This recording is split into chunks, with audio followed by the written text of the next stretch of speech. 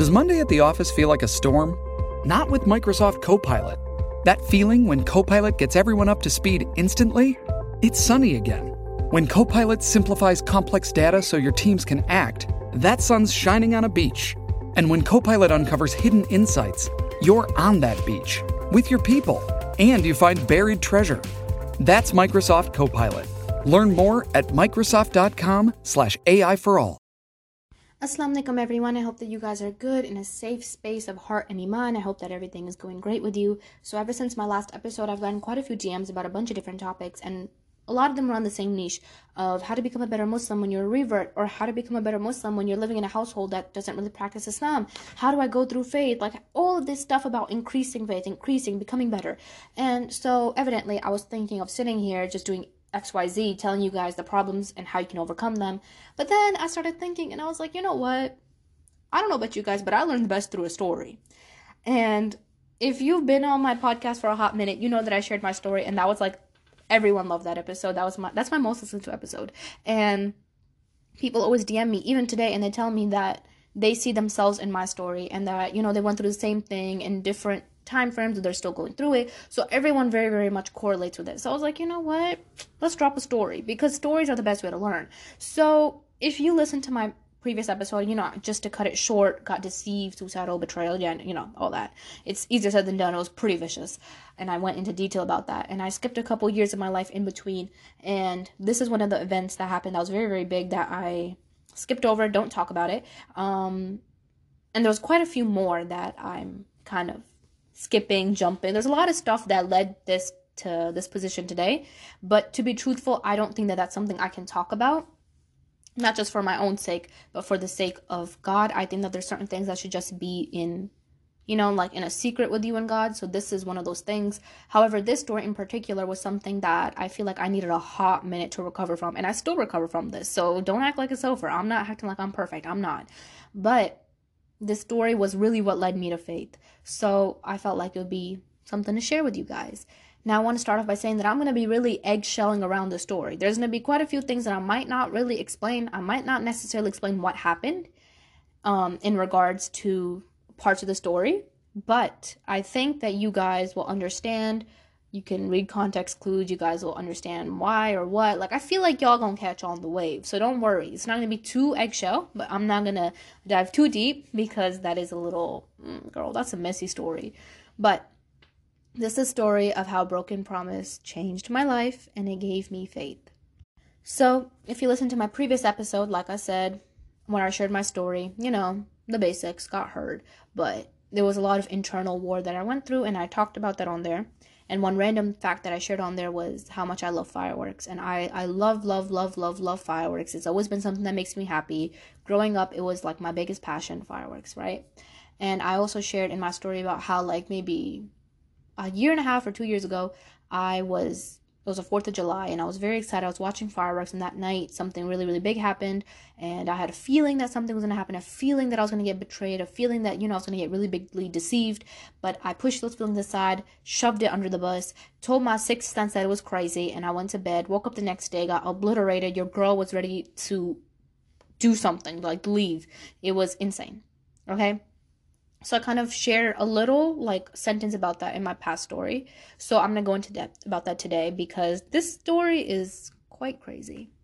So, evidently, it was that July 4th night, and I was so happy just watching the fireworks, and I was like, this is it. Like, this is what I'm living for. Like, I was so happy, right? And at this time, like, I'm transitioning towards, like, a little bit of Islam. Like, I'm in it. I'm praying. Like I said, I always was there, but I just wasn't there. Like, I wasn't 100% in my fullest. Like, I wasn't feeling it that much, but I was getting there. And I started realizing the consequences of sin, the consequences of doing wrong, and hellfire. Like, I really started putting my brain to it. So now I'm kind of fearing Allah. So at the time, may Allah always, you know, keep us steadfast. Besides the point. But yeah. So kind of fearing Allah at this place, you know, just kind of transitioning to Deen. But I wasn't, like, I needed this big push, bro. And let me tell you, this was the big push. Like, this pushed me, flied me away. If it wasn't for this, I wouldn't be here. So anyway, I had a very close friend, and I think I want to preface this before I go into anything. You can have a group of friends that is really, really good to you. They can treat you nice. They can give you advice. They can be there for you. And they can be good friends. But then you can also have a group of friends that treats you amazing. They're there for you. They give you advice. They're kind. But in your absence, they're someone completely different. And in your absence, they obliterate your self-worth. And they have nothing good to say about you. And I was in a scenario, too, where with a lot of people, time and time again, like I knew these people weren't good for me. And they knew that probably this situation wasn't going to work out. But the thing is, when you meet someone, and I'm going to be honest with you, I'm not one to get manipulated. But the way that I was manipulated in some of those friend groups, oh my God, girl, I was a toy. So I'm just saying that as it is. I'm just saying as it is. Manipulated. When you get super manipulated by someone for 8 months straight, like at one point, you don't even see the manipulation because you don't realize you're being manipulated until after you come out of it, because this person is just so perfect. This person, these friends, they treat you so good that this is like a friend group from heaven. And it was kind of that situation for me. So they confided in me, I confided in them. We always told each other secrets. We've cried and trying to, like, we've done it all. You know what I mean? You know what good, real, raw friendship is like. That's what that was. And funny story, a lot of the stuff they told me was a lie. I didn't know that. But I told them real truths. I told them real emotions. I thought we was all being real up in here.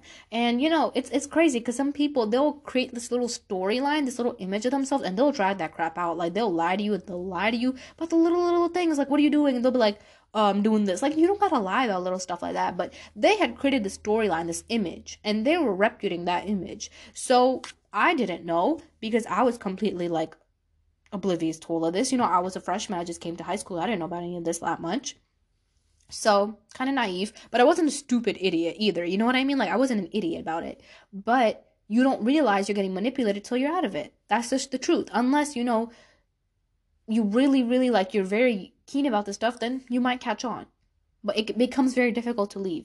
Because when you confide yourself into someone, you tell them everything, you tell them all your secrets, you tell them all this and that, leaving them becomes very, very difficult because if you leave them, all hell might break loose. And let's be honest, if you're in high school, you can't do that. You can't just cut off somebody. People are not that mature in high school. When you cut them off, that means that you are also letting your secrets out to the public. Like, they dropped the bag, and they did. They're gonna tell everything to everyone, and that's what I went through. So that's why I struggled to cut these people off, because I knew that everything of me was gonna be gone. So July 4th night, I had a feeling that, like, something bad was going to happen. Woke up, found out I got deceived. And I got deceived by someone that I never thought would even deceive me. Look, I got deceived by the whole friend group. Let's be honest. I got deceived by the whole friend group. But you know how in every single friend group, there's someone that you're just really, really close with? Yeah. Got deceived by that. And I didn't see that coming, to be truthful. I mean, I kind of did. You know what I'm saying? Like, God, he gave me signs. God, there was multiple times when I'd have dreams of this stuff happening. And I would push it aside. And I'd be like, oh, I'm going crazy.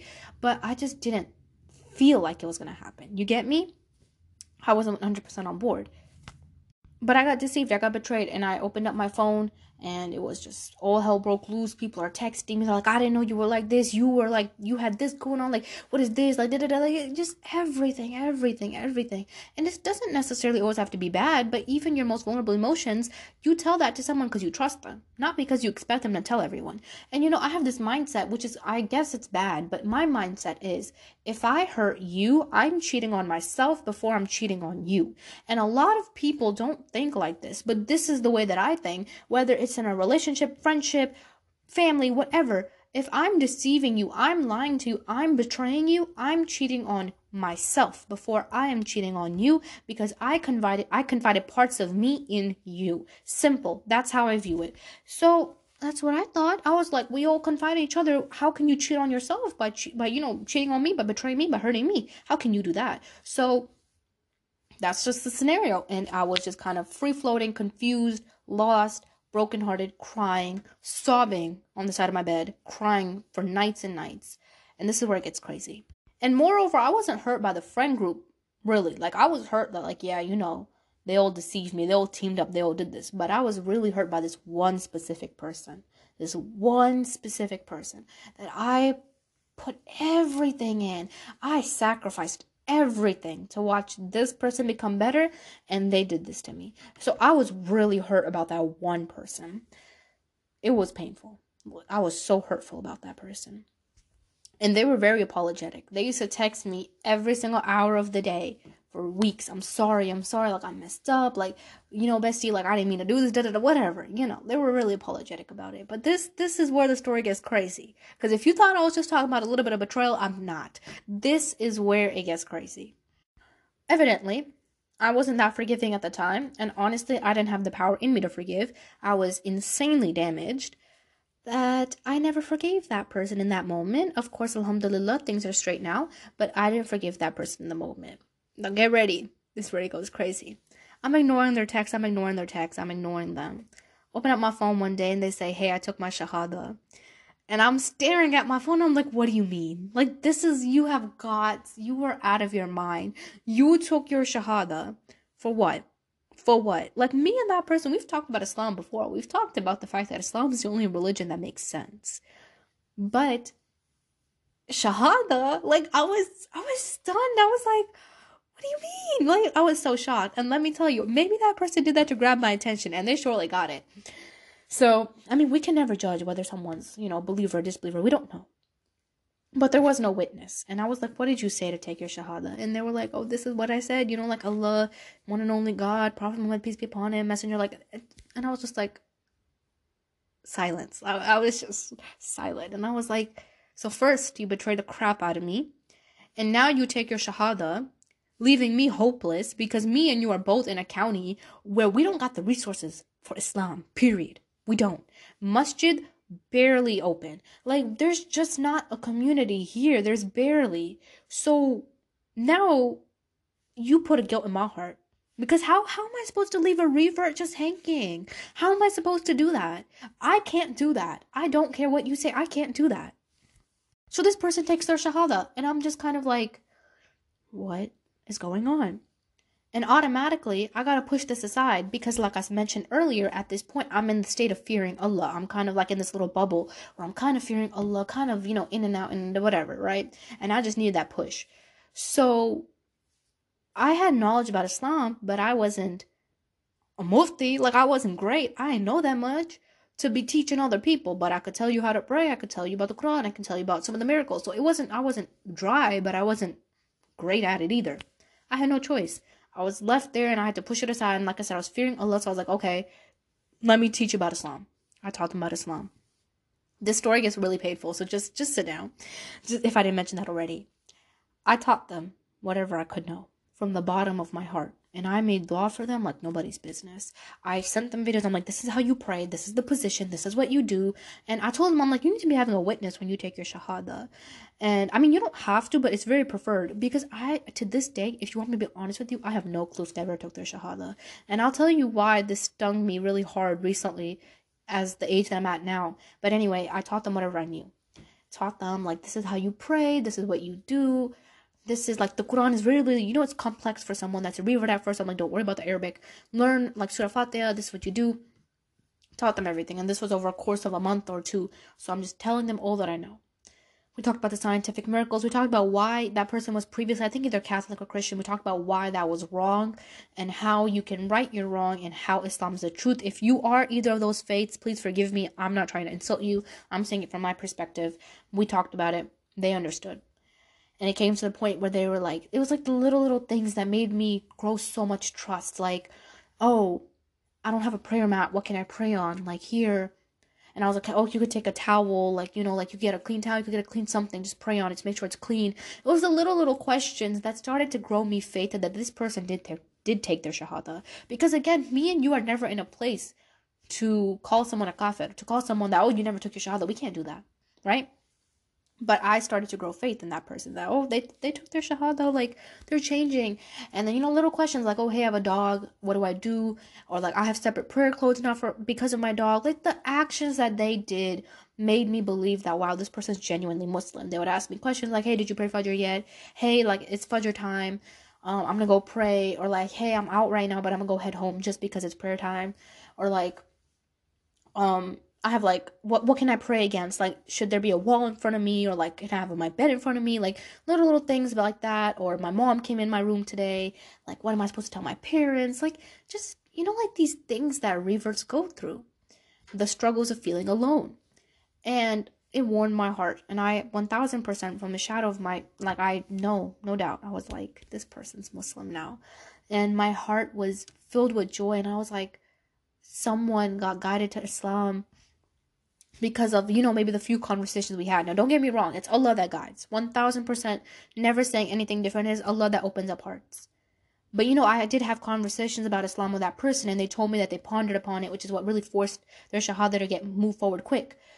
So I just felt happy. I was like, I'm sinful, but God gave me this. God gave me this opportunity. God, blessed me with this, and I believed in it. So I was very happy. And, I taught this person about the deen. But, that person still hurted me. They hurt me very, very bad before. And they've hurted me for the previous years. It wasn't a 1, 2, 3 month, 6 month friendship. It was years. So while, yes, you may have accepted the faith, it's very, very difficult for me to look past that. And today I'm going to tell you most confidently the biggest part of my heart, now that I'm a lot more older. Me and you don't have a right to not forgive someone. We have to forgive anyway. It doesn't matter if you don't like them. It doesn't matter what they did to you. You are going to forgive them. Because who are you? Who am I? Who gave us the right to be upset? You want to be treated so good by God, but you don't want to treat his own creation good? No, we don't do that. You're going to forgive someone regardless. Now, you don't have to get back into contact with them. You don't got to do that. But you're only punishing yourself by not forgiving them. Simple. You're going to learn that the hard way. Listen here, you're going to learn the hard way. So, of course, now, alhamdulillah, I forgive everyone. I'm on good terms with them. But at the time, I couldn't forgive them. And at the time, it was like the feelings of what they did to me beforehand just irked me. And it was kind of like, oh, you took your shahada. Your sins are forgiven. But you still hurt my heart. You still hurt my feelings. You still did this to me. Who am I supposed to talk to? Because look at this. There's two different dynamics now. There was one person that I used to confide every single thing into, that I used to tell every single bit of my worries to. And now we have someone that took their shahada out of nowhere. And now I have to bury whatever I feel under the rug and be kind to this person and guide this person and help this person, because this person was guided by Allah. And under Allah's authority, I have nothing left to say. And I agree. And that's exactly why I helped them. But I was too weak in my own being to continue talking to this person, because you can forgive someone, but you may not want to be around them. And that was my case. I forgave them, but I didn't necessarily want to be around them. But then they took their shahada, and then I was left stunned, because how can I abandon someone like that in a place where there's no Muslims? And my biggest fear was that I'm going to be held accountable on the day of judgment, because this was someone that wanted to practice the faith and I didn't help them. That was my problem. And now I know what people are going to say, like, oh, there's YouTube, there's Google. Yeah, there is. But there's little things that you can only learn through someone. So they had no one except me. And I was so 1000% confident that on the day of judgment, I'm going to be put forward in front of God, and God's going to ask me, I had someone that wanted to embrace Islam. Why did you turn them away? Why didn't you help them? Where were you? Because our job as Muslims is to help them. Our job as Muslims is to spread the word, and you failed. And those words, those hearing that, knowing that Allah probably would have, like I would have been held accountable for that, drove me insane. So I had no choice but to help them. But I'm still hurt. I'm still damaged. Like damage is an understatement. I was very broken. So I had to balance it out, and I had to shove up the way that I felt for the sake of Allah, for the authority of Allah, because I knew that I had to help this person. But evidently, let's not act like emotions don't exist. The topic of what they did to me came up quite often. It did. And quite often we would talk about it, and I'm just like, I just can't believe you did that. Like, me and you, yeah, I'm helping you for your faith, I'm helping you for Islam, but I can't believe you did that. And they'd always say, like, oh, I'm sorry, like I never meant to do it, never did it. And I'm just like, yeah, I get it, but like, you hurt me. You know that everyone's hurt me, and now you hurt me too. So it was just that kind of icky situation where you don't want to talk to someone, but you got to talk to them. And I feel like unintentionally I obligated myself, because I felt like Allah would be mad at me. So time came, taught them how to pray. I told them all that I knew, sent them YouTube videos, sent them links, sent them resources, told them where the mosque is, did everything. And then I was like, hey, this is everything. I respect you. I respect what you've done for me. And I forgive you from the bottom of my heart. And I'm sorry if I messed up, but I just cannot talk to you anymore. I just can't. Because if I keep talking to you, I'm trying to help you. I'm trying to help you with your faith. Helping you is declining my faith. Helping you is ruining my feelings. And, your body and your well-being has haqq over you in Islam. It has authority over you. You need to take care of yourself. You need to do your self-care.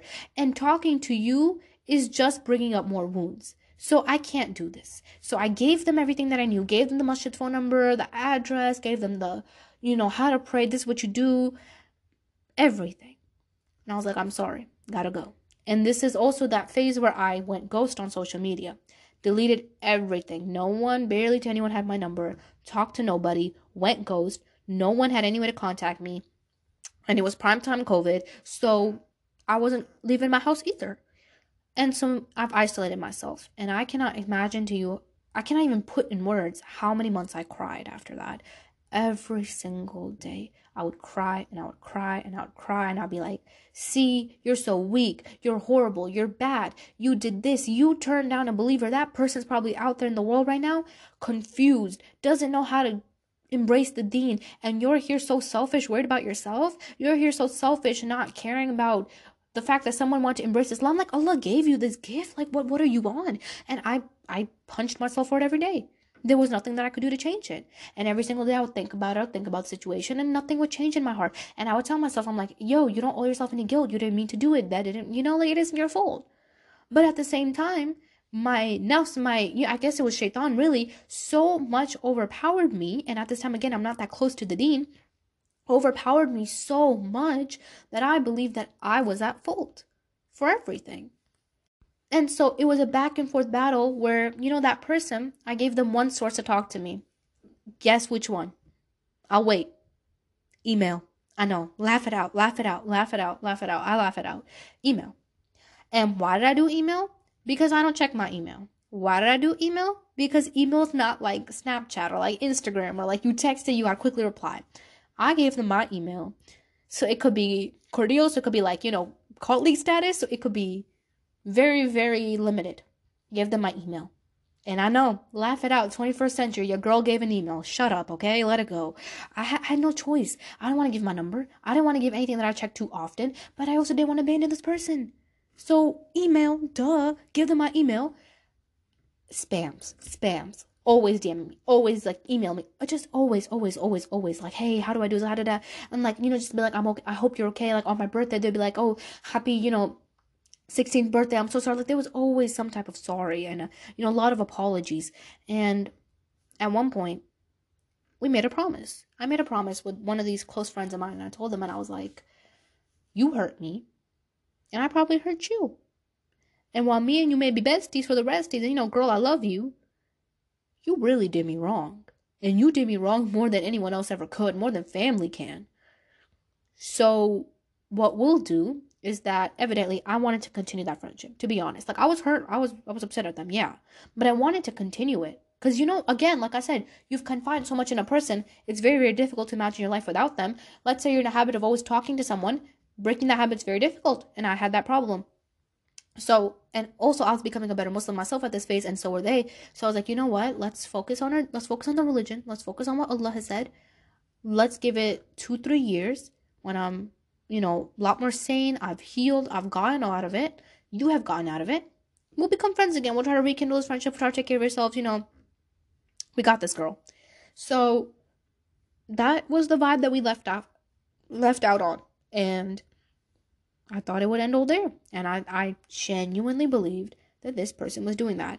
So my motive became, if I continue to become the best Muslim that I can be, I continue to worship Allah, I continue to do all these things, Allah will help me open up my heart, rekindle my friendship back with this person. Because the person was great, let's be honest. But what they did to me wasn't good. And how they were behind my back also wasn't good. But, again, like I said, you just have attachments with people. And I had an attachment. So in my heart, it was like, if I worship Allah more and I get closer to Islam more and I do more and more and more and more, like, Allah will at one point heal my heart, heal their heart, and we can become friends again. And we can rekindle this friendship again. And everything will be good and, whatever again. So that's what I thought, because emotionally I didn't have the capacity to become friends with that person. But I wanted to. And it hurt me to see them upset. And I'm not going to lie to you. Maybe at some point it was emotional guilt manipulation. It could have been. And maybe it was, to be evident, it probably was. But that's just the type of person I am, where if someone emotionally guilts me or they make me feel bad, like, I get really, really sensitive about it. And it's not good. It's not good, girls. Don't do that. But we kind of have it all in us. So I was starting to solely worship for the sake of this person, for this person to be on the deen. And my guilt of not being there to help that person, because I just physically, emotionally, mentally was so absent from my own life that I had to take the time out, guilted me so severely to constantly start to worship. So then I was waking up for the tahajjud, I was doing all the things that I did, started praying, reading Quran, and then, like I mentioned in my story, started listening to imaan and imaan, and then I started like getting into prophet stories, and then I started doing this and this and this and that, and then just everything, right? So evidently a transition happened, and it was very subtle. I stopped listening to music at one point, and I was like, okay, and alhamdulillah, I don't listen to it, but it was a very, very hard habit to quit, but I was like, okay, I'm gonna stop listening. And like Allah's gonna see these changes, and when Allah sees these changes, He's gonna open up my heart, make me how I was before, make the relation like it was before, and everything will be perfect. Yeah, I get stabbed again. Just wait, bestie, just wait. This continued for, I think, maybe all of really COVID lockdown, and even till the beginning of this year. And this is where the wounds are a little bit fresh, because this happened literally less than a month ago.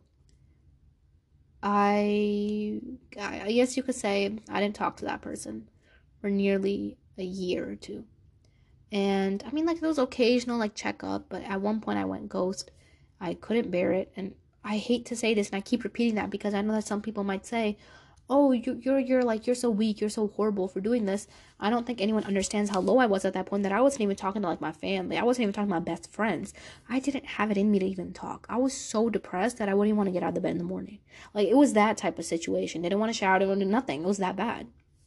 So how do you expect me to sit here and help someone else with their faith? I can't even help myself. So, live, love, laugh, living life. I'm healing. I'm getting better. The situation's over. I'm like, Allah will bring that person right back to me when time comes. If they're written for me, they're written for me. It can't miss me. There's a beautiful example, I think, of how Yusuf al-Islam's dad, how like he smelled his scent, but he couldn't find him. And even if he's nearby, like I said, there's this example that even if something's close to you, you're not going to get it until Allah lets you get it.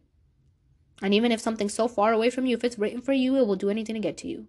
So I lived by that. And I told myself that every single day, every single morning. I was like, this person's written for me, they're going to come for me. If this person's written for me, it's going to happen. If this person's I just believed that. And I kept waiting. And I was like on a time clock. And I was like, okay, so this person's going to tell me, Allah's going to bring them back. And keep in mind that my guilt has not finished.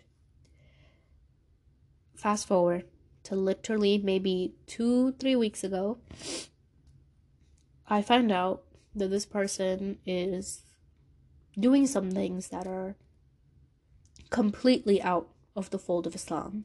Completely. And it's not my place to judge. We've all messed up. We've all done wrong. But this person has done things that probably are obliterating the faith. And from the lifestyle that this person has started to live, it was an automated assumption that maybe this person has left their prayer. And moreover, maybe this person even left their deen. Now, may Allah forgive me. I'm not judging. I'm not saying anything, bro. Like, there's Muslims that are off. They don't necessarily, follow the religion. And they come back. And they come back strong force. I may be a good Muslim right now. I could die as a coffin. May Allah protect all of us. May Allah forgive me. May Allah bless that to all of us. Happiness. Bless us all with Jannah. Bless us all with, dying as like a Muslim. And as a good one. And dying as a martyr. So I pray that for all of us, but we can't judge. But let's be honest, from the open what we see, in my mind, the first thought I had was this person ever Muslim to begin with? Or was all of this a setup to emotionally manipulate me? And that is when I just broke down. And this was literally less than a month ago. And I still think about it, and I just broke down. And I was like, how is this person doing this? And so I confronted them. I whipped out the email, whipped it out, and I started talking to them. And I was like, what is this? Like, I heard this from someone today. And I heard from this girl this. And I'm hearing that you're doing this now. And, you're with this person. And you're doing all these things. What is this? And what they said to me kind of broke my heart. And they were like, well, I can't wait for you forever now, can I? I was like, what do you mean wait for me? You're not waiting for me. We're doing this for God. Like, we did this together. We decided together that we were going to fix ourselves. We decided together that we're going to fix our iman. So what do you mean wait for me? Like, you know what I mean? Like, yeah, we were subconsciously waiting for each other. We're subconsciously waiting for us to become the best people, that Allah will reunite us and will help us each other with iman. But it was also for God. We did it for God. We did it so God could see the good in us, so God can help us also heal, because we've done so much damage. So what do you mean wait for me? And they were just like, oh, it's been like 2 years, a year and a half, I don't even know. And they were like, it's been so long, you don't even check up on me, you don't even care for me. Why the hell should I sit here? Like, you don't, they said in a kind way, but it was just kind of like, why should I continue? You completely abandoned me. And it was this long, long, constant text of how I abandoned them. And it was, you abandoned me. I was left alone. This happened. You, like, at one point, and I'm not going to blast this person. I mean, Allah forgive me if I said anything wrong. At one point, this person was near jail. At one point, this person was near death. And they told me some of these things, and they were like, where were you then? And I was like, you don't understand. Like, I was battling my own freaking battle. I was dealing with suicide head face. And I was like, did you ever pray? Like, did you ever do the things that I told you? They were like, oh, I got into college, it got really busy for me, and all this happened. And they never directly answered my question. So I'm not going to expose anyone's sin or say what they did or what they didn't do, because I myself don't know. But it was my nightmare that I thought that it would be, and it became true. They put a big burden of blame, saying that I abandoned them, and that I never checked up on them, I never cared in the first place. And some of the stuff they went through broke my heart. They were at one point near jail, almost, near death, hospital multiple times, problems with their families. Like, they gave me just a little bit of the surface, and how they couldn't even cope with some of the stuff that were happening in their life afterwards. And they were trying to reach out to me for help, but I abandoned them, and all of these things. And if you want me to be quite evident with you, till this day, I still blame myself. I still sometimes sit here and I'm like, wow, like, what? It wouldn't have killed you. It wouldn't have killed you to go there and just kind of check up on how that person's doing. But I couldn't even check up on myself. Like I was saying, like, I couldn't even live with the family. I couldn't even talk to them. So what are you expecting from me? I was that emotionally drained that even getting up for my prayer was a hardship. And not only that, I was going through physical sickness. I had a lot of stuff going on. So I just couldn't. And yeah, it was very, very hurtful. And evidently, it was a big blame, and a lot of people, they were talking about it, and they were like, this person says that you abandoned them, and you have no right to be mad. You have no right to act the way that you do. You don't have any right to feel anything. You abandoned them. They're not wrong. They're not wrong. And I sit here and I still sometimes think about it, and I'm like, I was a horrible person who abandoned an innocent, maybe revert in this world. And Islam is one of the growing religions, but a lot of people are leaving it because not a lot of people are getting the help that they need. And I sat here and I promised you that this religion would bring you peace and this religion would bring you comfort, and then you ended up in the hospital, in your jail, about to die. Like, it's all a hot take. It's not okay. And of course, we all know that in Islam, you go through things for a test. You go through things that make you better. You get closer to Allah. Like, you got to stay on the religion, or else life is going to seem purposeless. Told him about that, and I was like, did you not remember any of the words that I said to you? About how I said to you that this life is a test, that things are going to be okay. Like, did you not remember any of this? That Allah doesn't burden a soul more than it can bear? And they were like, yeah, but at the end of the day, look at you. Like, you were the one. You abandoned. And, they came about it in a nice way, and it was hurtful. And they were like, I'm still not over what you did to me. I'm like, wait, what I did to you, do you not remember what you did to me in the first place? Why all of this is happening? Why I had to leave? Why I had to go on like a 1.5 year journey of talking to nobody and isolating myself in the first place? Do you not remember that? But it was just a little battle of picking wounds and scabs and whatever in a kind way. And yeah, I couldn't do anything about it. Nothing. And seeing that they might be doing some certain sin, or seeing that they might be doing stuff that's out of Islam, or maybe to even think the fact that they might have never been Muslim in the first place, and it was emotional guilt, whatever the situation may be, I could not get over it. None at all. And I cried about it for days. And I shared this advice that I got in one of my previous episodes. I hit up someone that I knew. Mind that I don't know this person a lot, but I know that this person gives lots of dawah, and this person has converted mashallah, lots of people. I hit up this person and I'm like, hey, I know me and you ain't close, but when me and you also both know that when it's time for help, it's help. So I talked to them. And I was like, I hope this person, they took their shahada, and I did whatever I could, but I had to abandon them. And, at this time, we're also abandoning the life of free mixing. So I was like, I had to abandon everything because I wanted to become better on my deen. And I had to fix myself. And I was just crying. Like, I remember that day so well. I was sitting outside of my pre-calculus class in the parking lot crying. And I was just bawling my eyes out. And I was like, what am I going to say to Allah? I'm going to stand in front of Allah one day. Allah's going to ask me. Allah's going to ask me, there was someone, you left them. Why did you leave them? Allah's going to ask me. You know how important brotherhood and sisterhood is in Islam?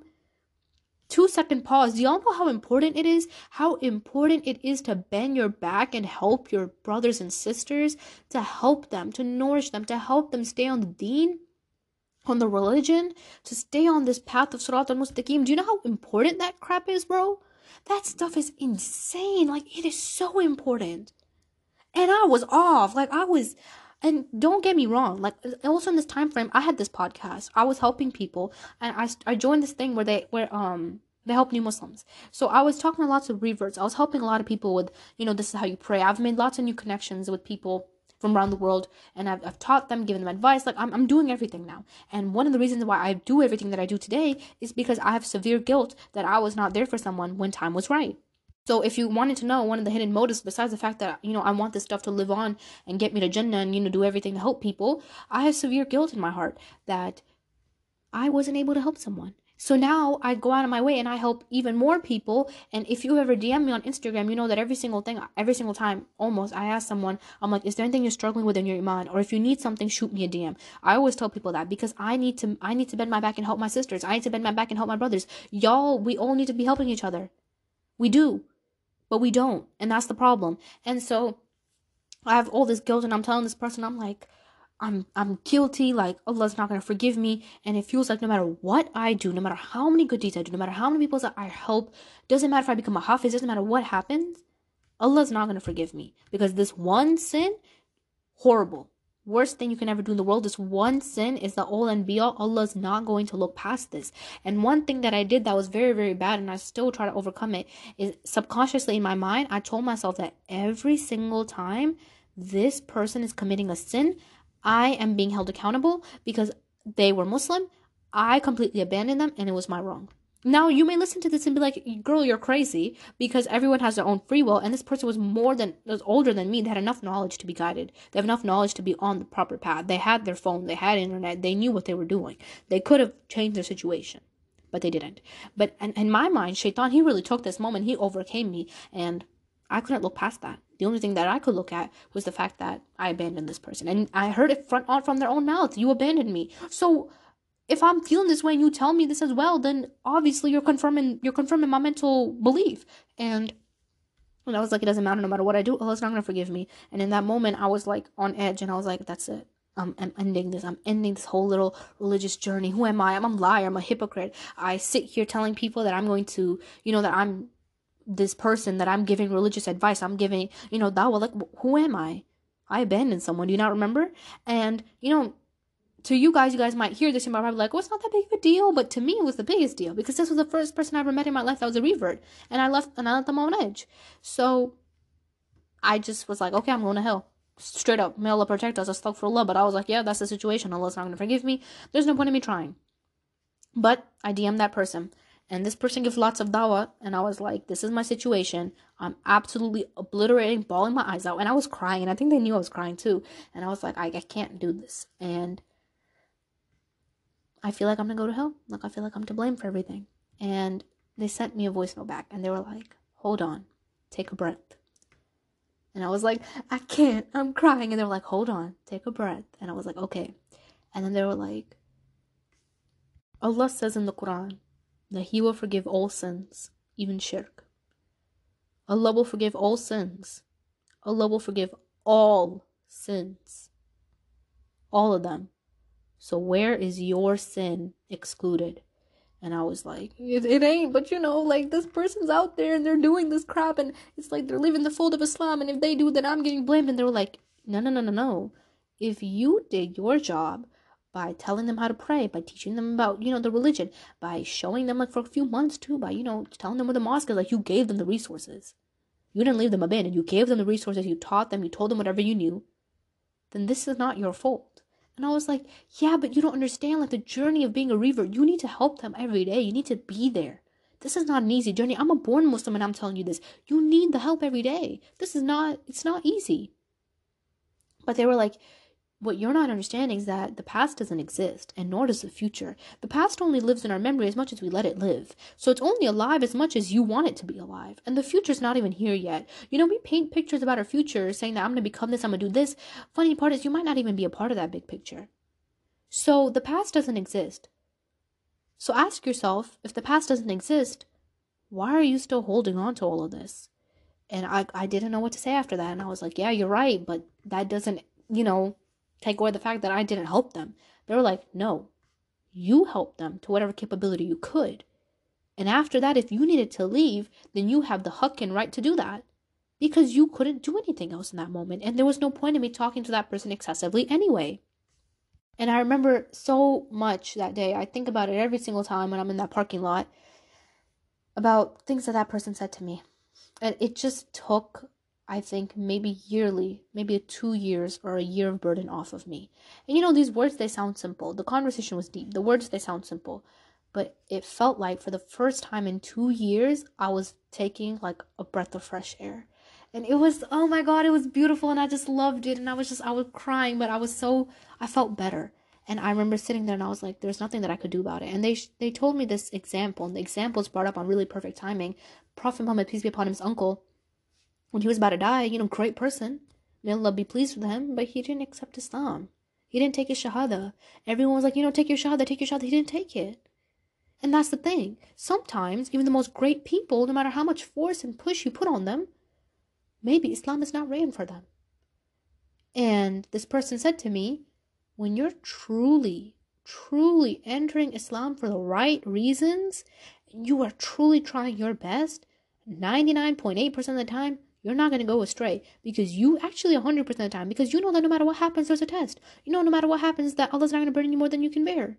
So you're not going to fall into this perception of what people tell you, because you know that Allah's going to be there for you. So if you enter the religion for a right reason and you really put your full intention, yeah, sure, you may have low iman days, you may have bad days. It's not always going to be easy.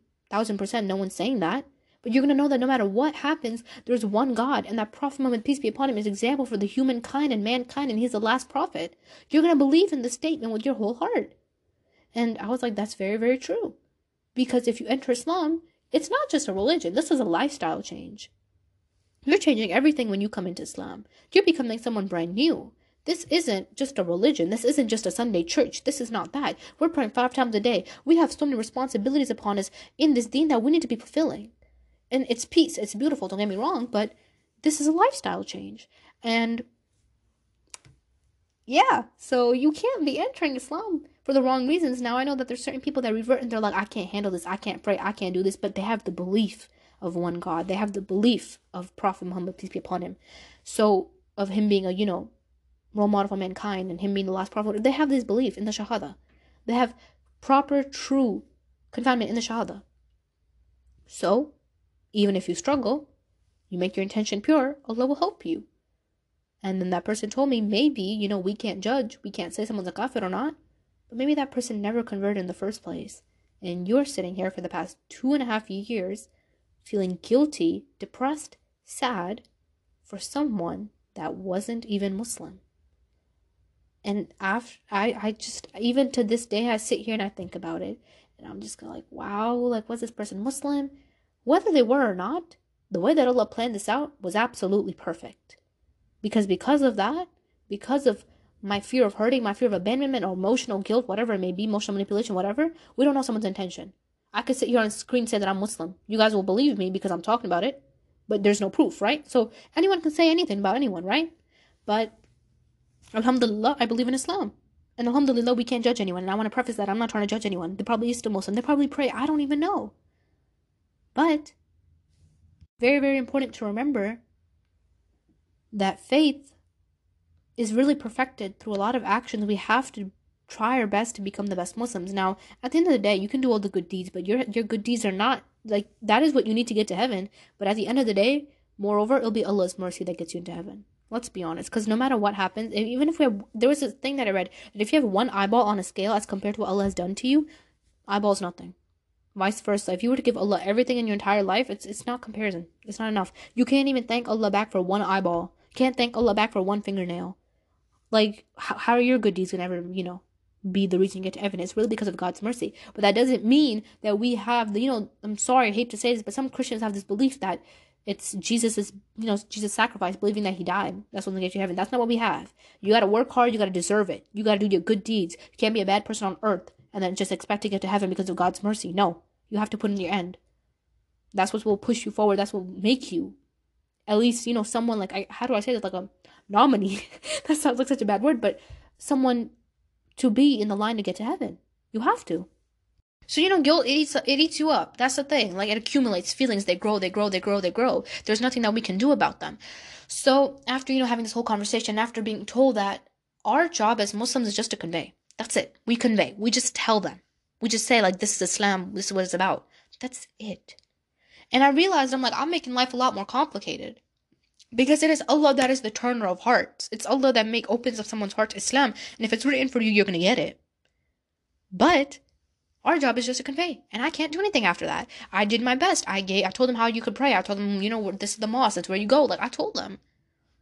But maybe they're going through a difficulty right now. Maybe they're going through hardship. And I like to hope the best that maybe, they're just a little bit confused, but they're still on the deen. They're still praying. And we should always assume best about people.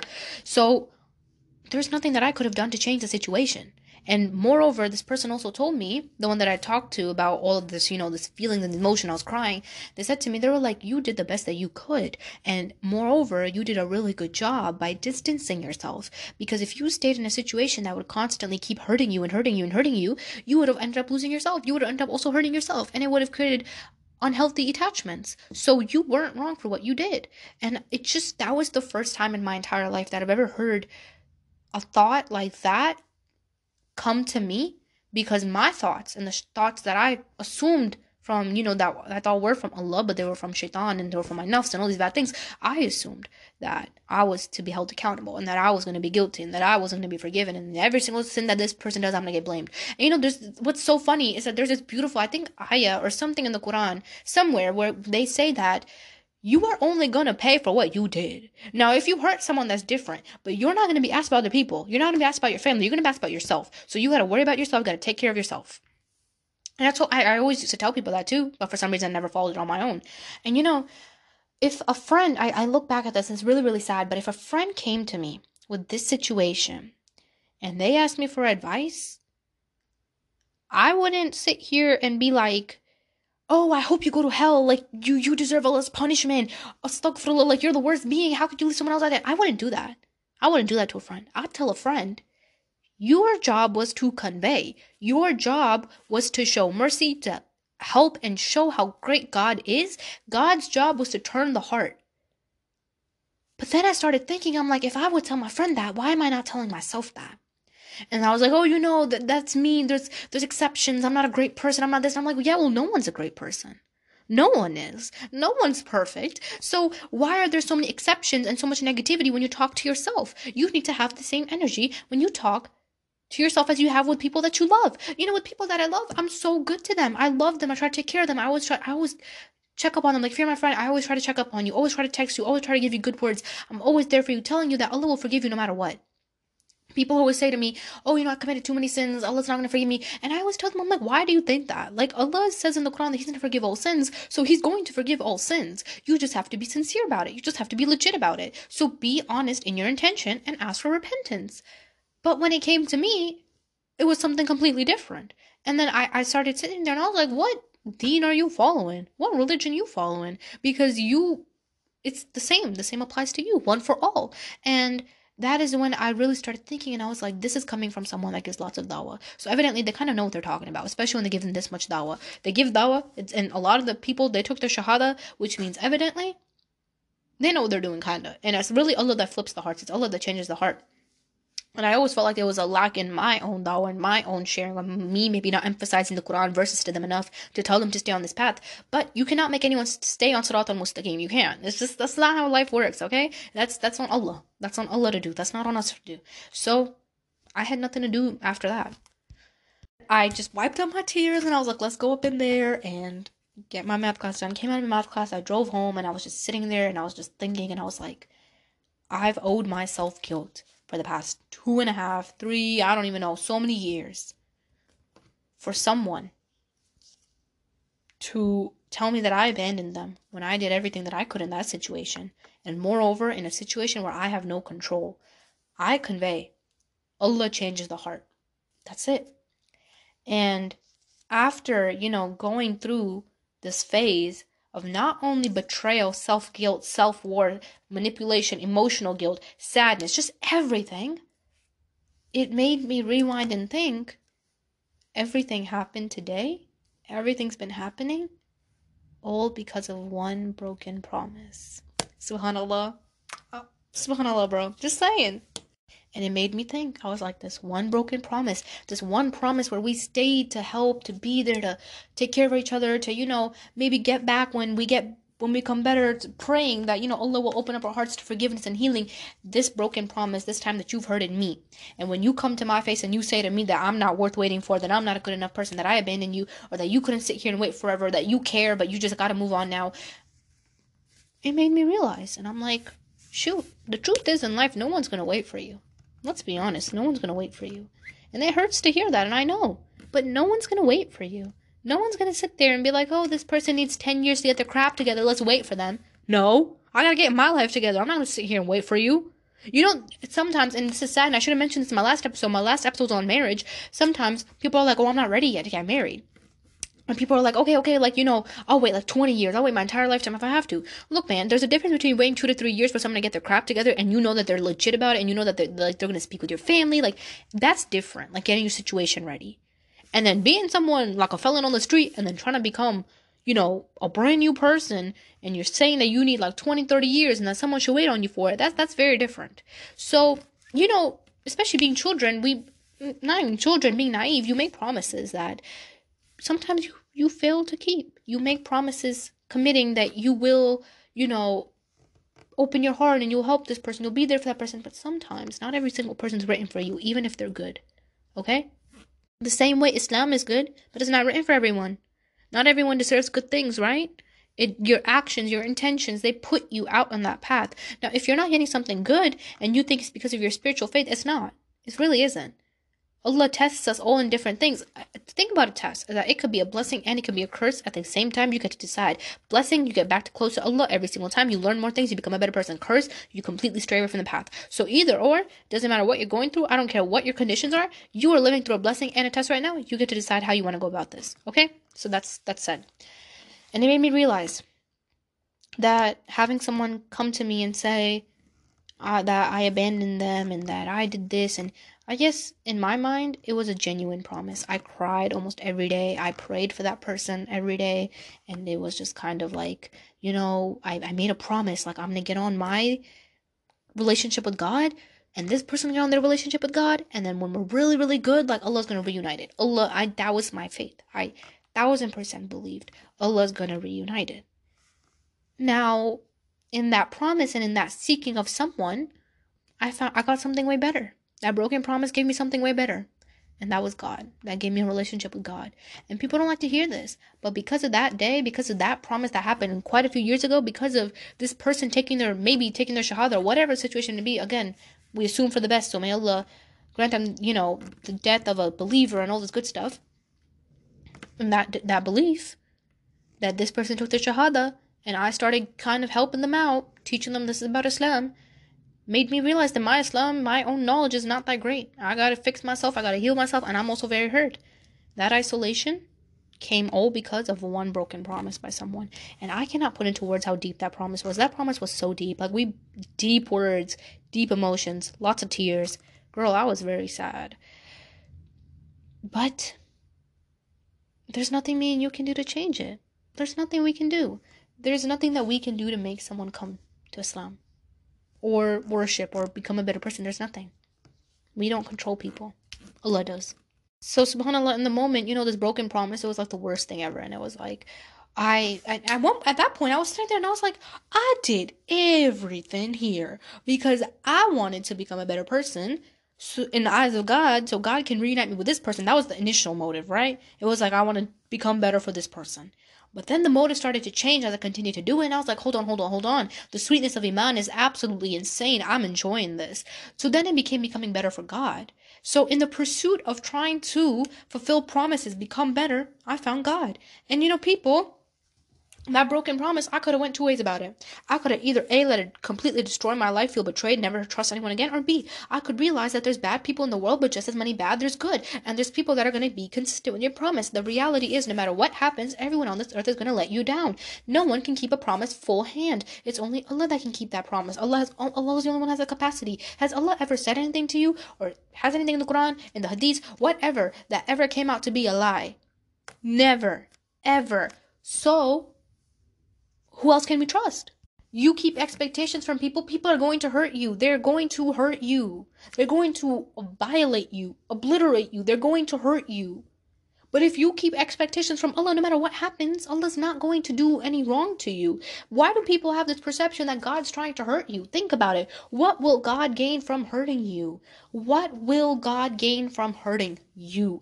You're just a normal person. It doesn't matter if you give up your entire life's beings and your self-worth and your human emotion, just everything, you're still not going to be able to repay God. So God's not going to get anything from you. God doesn't even need our worship. So what is God going to get from hurting you? Think about it both ways. Nothing. So you got to take every single bad promise, every single broken, hurt expectation, your broken heart, got to take that back to God. Got to deal it up with God. You got to heal with that. So some people, they might wonder, why is that my turning point? But it was because it was a very bad time, and I felt very, very alone. Not only from the people around me, but also because I was isolated. So I had no one to motivate me, no one to encourage me, no one to be like, hey, get your life together, let's work on imaan. I didn't have any of that. So I had to blindly rely and trust on the fact that I'm going to dedicate my life to God, and God's just going to fix it. Because that's all you can do. What else can you do after that? Right? So I had no option. And that is where I think a lot of my imaan and my relationship with God stems from. Because of course it is because of His mercy and His kindness and whatnot. But it was really that action that changed me. Because I realized that us human beings are very, very weak. We're only capable of doing whatever we can. And our job is just to convey the message. So coming back to what I originally talked about in the very beginning, for the people that are reverts or that are not practicing in households that aren't practicing Islam that well, the thing is, you can feel very much alone because now you don't have anyone to help you. You don't have anyone to boost you, to kickstart you, to just be there for you. But just like this, you have to remember that sometimes you just gotta blindly trust God and take a dive for it. Like, you just gotta go. Because if we sit here, we wait till we're ready, we wait till we're, feeling perfect and everything's going to be okay, that time's never going to come. You can try to wait. Trust me, I've waited quite a few years in my life, and I wasted those years because I never ended up feeling ready. So you're going to waste your own life doing that. You're going to chase other things, you're going to go through all that, you're going to go through the whole circle, the whole cycle. But you end up coming back and realizing that no matter what you chase, it doesn't matter if you're a revert or living in a house where they don't practice Islam enough, the one thing that's going to bring you peace is Islam. It's going to be the religion. It's going to be God. And to be honest, who cares what people say? I posted about this on my Instagram literally yesterday. One of the things that I sadly kind of have heard quite often, and it's a very insulting and embarrassing situation, is when people say to me that I'm not knowledgeable enough or that I shouldn't be speaking on the deen or giving dawah or anything because of my age. There's never anything else. It's always, because you're young. And people, they always say you shouldn't be so religious when you're young. Just wait till you get older. Then when you're older, people are like, life's already gone by. Life is so short. Just do what you please. Like, there's always something at every age that people want to say when you want to follow your deen. So I've always heard quite a lot from people saying, I guess you could say, unvalidating any of my Islamic knowledge because of my age. And it sucks because I'm not saying that I know anything. I'm nothing. I'm really nothing. But my belief is that you can live for eternity and still not know all the knowledge about a religion. Islam is never ending. There's always so much more to learn. So even if we were to sit here for a lifetime, we probably still won't know anything. The whole point of gaining dawah, of gaining knowledge and purifying and all this, is that it purifies you. You're trying to please Allah by helping other people with their iman, which helps you with your iman, which helps please Allah. You please Allah. This whole cycle is to purify you. And if you're going to sit here and wait till you're ready, then you're never going to be ready. That's how God has made us. We need to be purified. We need to go through these cycles. We need to put our end in gaining knowledge, and gaining knowledge will help boost your iman so much more. So there's no reason for you to be neglecting yourself. I talked to this sister who told me about how her family, they don't let her go study. She can't go to college, nothing. And if she studies deen too much, they get a problem with it. And they're like, oh, you don't need to be doing all that. Listen to me. I don't care what happens. If your family says to you, oh, you shouldn't be, studying Islam that much, don't listen to them. Don't listen to them. If it's bringing you peace and you are taking on tasks as much as you can handle in a good load, you still got time for your family, still got time for yourself, do it. There's certain families that you start even praying and they're like, mashallah, oh my God, she's so religious. Or they get annoyed sometimes. They're like, oh, we have to go out, you gotta stop doing this. Bro, this is the basic requirements to be a Muslim. Really, it's the basic requirements. And so now, for my people that are going on and about, that are gaining knowledge and giving dawah and learning and this and that and whatever, you're going to meet a lot of people in your pathway that are going to block it and tell you that you're not good enough to be learning that. I have been told this quite a lot. Shockingly, some of you guys listen to me, you guys are like, oh, I can't believe you're 17, you're so knowledgeable, mashallah, you're so wise. Can I be honest with you? I sometimes have been in situations quite a lot where people would insult me for not knowing enough instead of trying to teach me. And it's not an easy place to be in. I've been in rooms where people would most genuinely laugh at me if I said something wrong, instead of being like, no, sweetie, this is how it is. Instead of educating me, they would laugh. And that stuff is not easy, but you gotta go through it. And sadly, that's one of the harder parts about gaining knowledge, because people try to gatekeep knowledge. People try to act like, oh, knowledge is for people that are older. You get older, you'll learn. No, don't get me wrong. There's certain lessons that come with age. You need to mature, you learn a few things. But knowledge is for everyone. It doesn't matter where you are. It doesn't matter if you're 14, 13, 18. It doesn't matter if you're 33. Knowledge is for everyone. And can I be honest with you? I guarantee you, as you turn old, you end up regretting not gaining knowledge earlier. When you're young, your mind is in the right place. You might as well start focusing on the things that are going to benefit you as you grow older. So that's for my people that are struggling to gain iman and gain knowledge and just finding it hard to practice. You're only going to regret it later on, so you might as well start now. It doesn't matter what people think about you. You're not living for people, you're living for Allah. And when you live for Allah, everything else falls into place, okay? You can feel guilty, you can feel upset, you can feel bad. And I've talked to so many reverts whose families have completely disowned them. The families want nothing to do with them. And they're out there stranded living on their own. But at the same time, you need to look. You did all that you can with your family. You did all that you could to show them how Islam made you a better person, but they weren't ready to accept it. So what else can you do? Nothing. You can blindly sit there and just worship God. Sometimes it takes a motive from this world to push us to start worshiping God. Some very, very big things. Sometimes, you made a promise with someone like I did, to fulfill, to become a better person, to become someone better for someone else. You start to worship God because God will heal you. But in that process, you end up cutting out, detoxing, and losing all the people that don't actually want anything good for you. And let me tell you, I've lost so many people that I'm bare lonely. People say to me all the time in my DMs how lonely they are and how they don't have a community and how my podcast made them feel better. Y'all, I'm the same way. I don't have anyone here. That's exactly why I have a podcast, because I like to talk about these things, but I have no one to talk about them with. So I share them on here. So likewise, sometimes all you have to do is to keep blind trust, hope in God, and realize that worshiping is never going to harm you. So, now, we shouldn't be extreme, and we shouldn't burden ourselves more than we can bear. Don't be doing so much that you can't even make time for yourself, that you're not even intaking anything. You know what I'm saying? Don't do that. But do take time to reflect on maybe an ayah of the Quran, or maybe sit there and watch a video, something about Islam. Do it small, and build up. No one's expecting you to be, a hafiz overnight. No one's accepting anything good from you.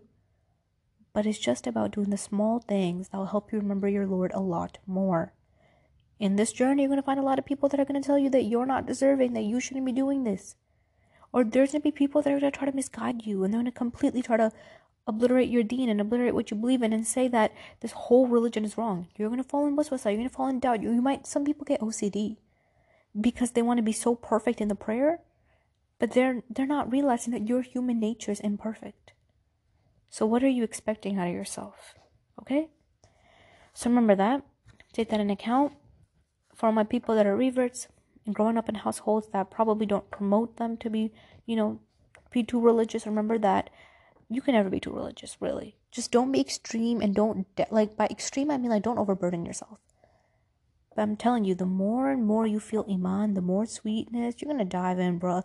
Let me tell you something. Growing up, anytime anyone used to talk about religion, I used to get irritated. I was like, oh my God, it's so boring. Like, it's so boring. Like, there's nothing here to discover. There's a God, there's prophets, peace be upon all them, and that's it. Like, what is here for us to talk about? It's not going to change my life in any way. And I was young, and I still thought that when I was like 14, 15. I was like, there's nothing here. Or, like, this is it. Like, it's shut, it's compact. Let's, okay, like, we act upon it, whatever. But that was because I was raised in places where people laughed at you if you got a question wrong. That is where you're in situations where maybe gaining knowledge is not that big of a thing, and the only thing you're told is the 5 pillars. But when you dive in Islam, you realize that it has a lot of emotional connections for humans. But people don't talk about the emotional side. They just talk about what you got to do. They don't ever tell you why you got to do it. They just tell you what you got to do. So dive into it. Dive deep into the religion. I sometimes consider becoming a niqabi. Not gonna lie to you guys. And it's insane. Because I sit here and I say that word and I'm like, are you out of your mind? Like, is this me? And I get so shocked because I never even thought that I'd sit here and I'd, like, talking about Islam would be a hobby of mine. You could pay me $1 million and I wouldn't believe you. That's just how it was. That's how subtle Allah is in changing us. And it can take someone's broken promise or heartbreak or anything to make you to this point. So maybe if you're going through any of these things, you need to remember, you can become someone insanely amazing if you allow yourself to be. One of the cycles that I go through quite often, which sucks, is that my iman, it's like seeking knowledge really helps my iman. And that's like one of the only things that really makes it feel better besides prayer. At certain times, I will end up feeling very frustrated and harsh with myself. I'm not gonna lie to you guys, I'm very, very vicious on myself. If you're close to me, you know that I don't even like to ask for help. I don't like to ask for help. I'm very vicious. I'm my biggest judger, and I will always belittle everything that I do. And I'm always like, oh, this is not enough. Like, oh, yeah, I'm doing this, I'm studying this, but that's not enough. Yeah, sure, like, people like my content, but I can do better. Like, and as Muslims, we should always be trying to reach a level of excellence, yes. But you should also try to be reaching a level of excellence in understanding your self-worth and understanding what you're capable of doing. So sometimes I tend to overburden myself with more than I can ever handle. It makes my iman happy, it makes me happy, but it completely ruins my routine because I'm like behind and I don't know what to do. Like, it's just, like, it takes you out of your schedule. Like, there's so much overburdening you sometimes, but you need to do these things because they make your iman feel better. Here's the thing. Consistency is key. You can be doing 1 ayah a day, and if you're consistent, you're going to get rewarded for it.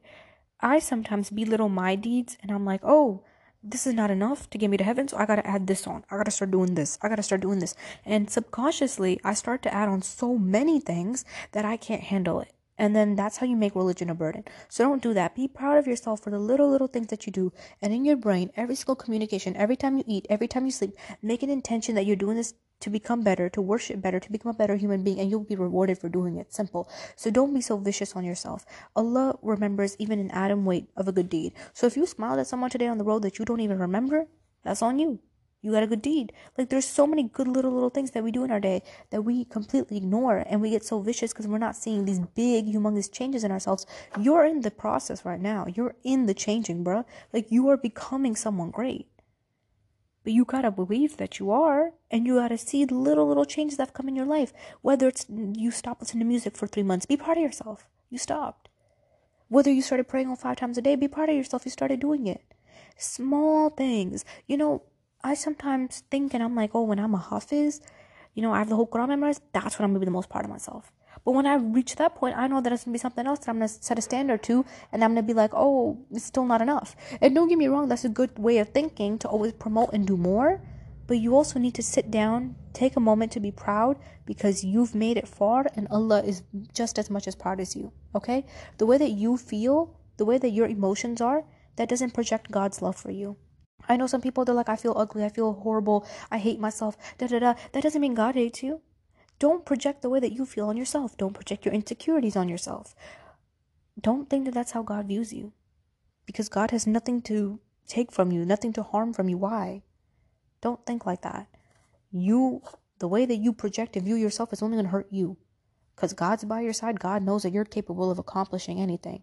You're capable of, seeing and becoming who you wish to be. But it's only you that's holding yourself back. Maturity and all these things, yes, they come with age, but knowledge is what truly makes someone wise. So go out there, gain your knowledge, gain what's good for you, stop being so vicious on yourself, and realize that no matter what you do when it comes to faith, to obtain faith, to grow faith, you need to be consistent and you need to be honest. Honest with yourself, honest with God. This is as much as I can do. I can't do more than this. Then be consistent with what you can do. There's a lot of people that are like, well, I want to attend this school, I want to go here, and I want to get a degree in this, and, Islamic studies, and all these things, and they have all these accomplishments. Listen to me. If you make the intention to do these things in your lifetime, you plan it out, like, maybe by the time I'm 30, I'll stop, like, I'll have the Quran memorized, or by the time, maybe in March, I'll start studying, like, the Sharia law, or whatever. It doesn't matter. Whatever you choose, I'll start, reading a juz a day. Whatever you choose, bruh. You make the intention to do it, and let's say you don't live that long to do it, you're still going to be rewarded as if you did it because you intended for it. So make the intention in your brain and kind of mentally map it out. Realize that, okay, I want to study this, I want to study this. Map it out. And then slowly progress and work your way there. Don't sit there and overnight grab all these things and be like, okay, I'm starting doing all this today, adapting my routine, and this is it. I'm not changing my mind. No. Islam is a slow progress. You gotta move slow. If I know someone who completely wiped out their identity after taking their shahada, wiped it out, like they're no one who they used to be, and now they kind of suffer because of it, because it feels too sudden. That's also a problem. So be kind, be slow, and be patient, because iman is something that's going to fluctuate your entire lifetime. But the whole point is, no matter what happens, keep the intention of trying to become better for God. Now, you may mess up, you may do things, you may have people hurt you, getting cheated on, getting deceived on, getting hurt, getting manipulated. It sucks. But for us to sit here and think, something happened this way, or if I look like this person, if I was this pretty, or if I was like this, maybe then I wouldn't have gotten hurt this way. No, it probably still would have happened. We can't control that. It probably still would have happened. Whatever is written is written. There's no ifs and ands and buts and I wish this. No, there's nothing we can do. So the best thing that you can do is, instead of keeping stupid expectations from people that don't even care to fulfill them, keep your expectations from God, because no matter what happens, God does not break a promise. This journey's not easy. Gaining knowledge is not easy. Being hurt is not easy. But if you do it, the reward is endless. It's going to benefit you. Inshallah, this discussion was useful to someone. I hope that you guys loved this episode. Please join my girls' Discord. It's growing so much, guys. Mashallah, and I'm so happy to have all of you there with us. I started this new thing called Topic of the Week in there, where I drop a topic and we all talk about it. It's really cute. So I hope you all have such a great, amazing day. May Allah keep you all so happy. Assalamu alaikum.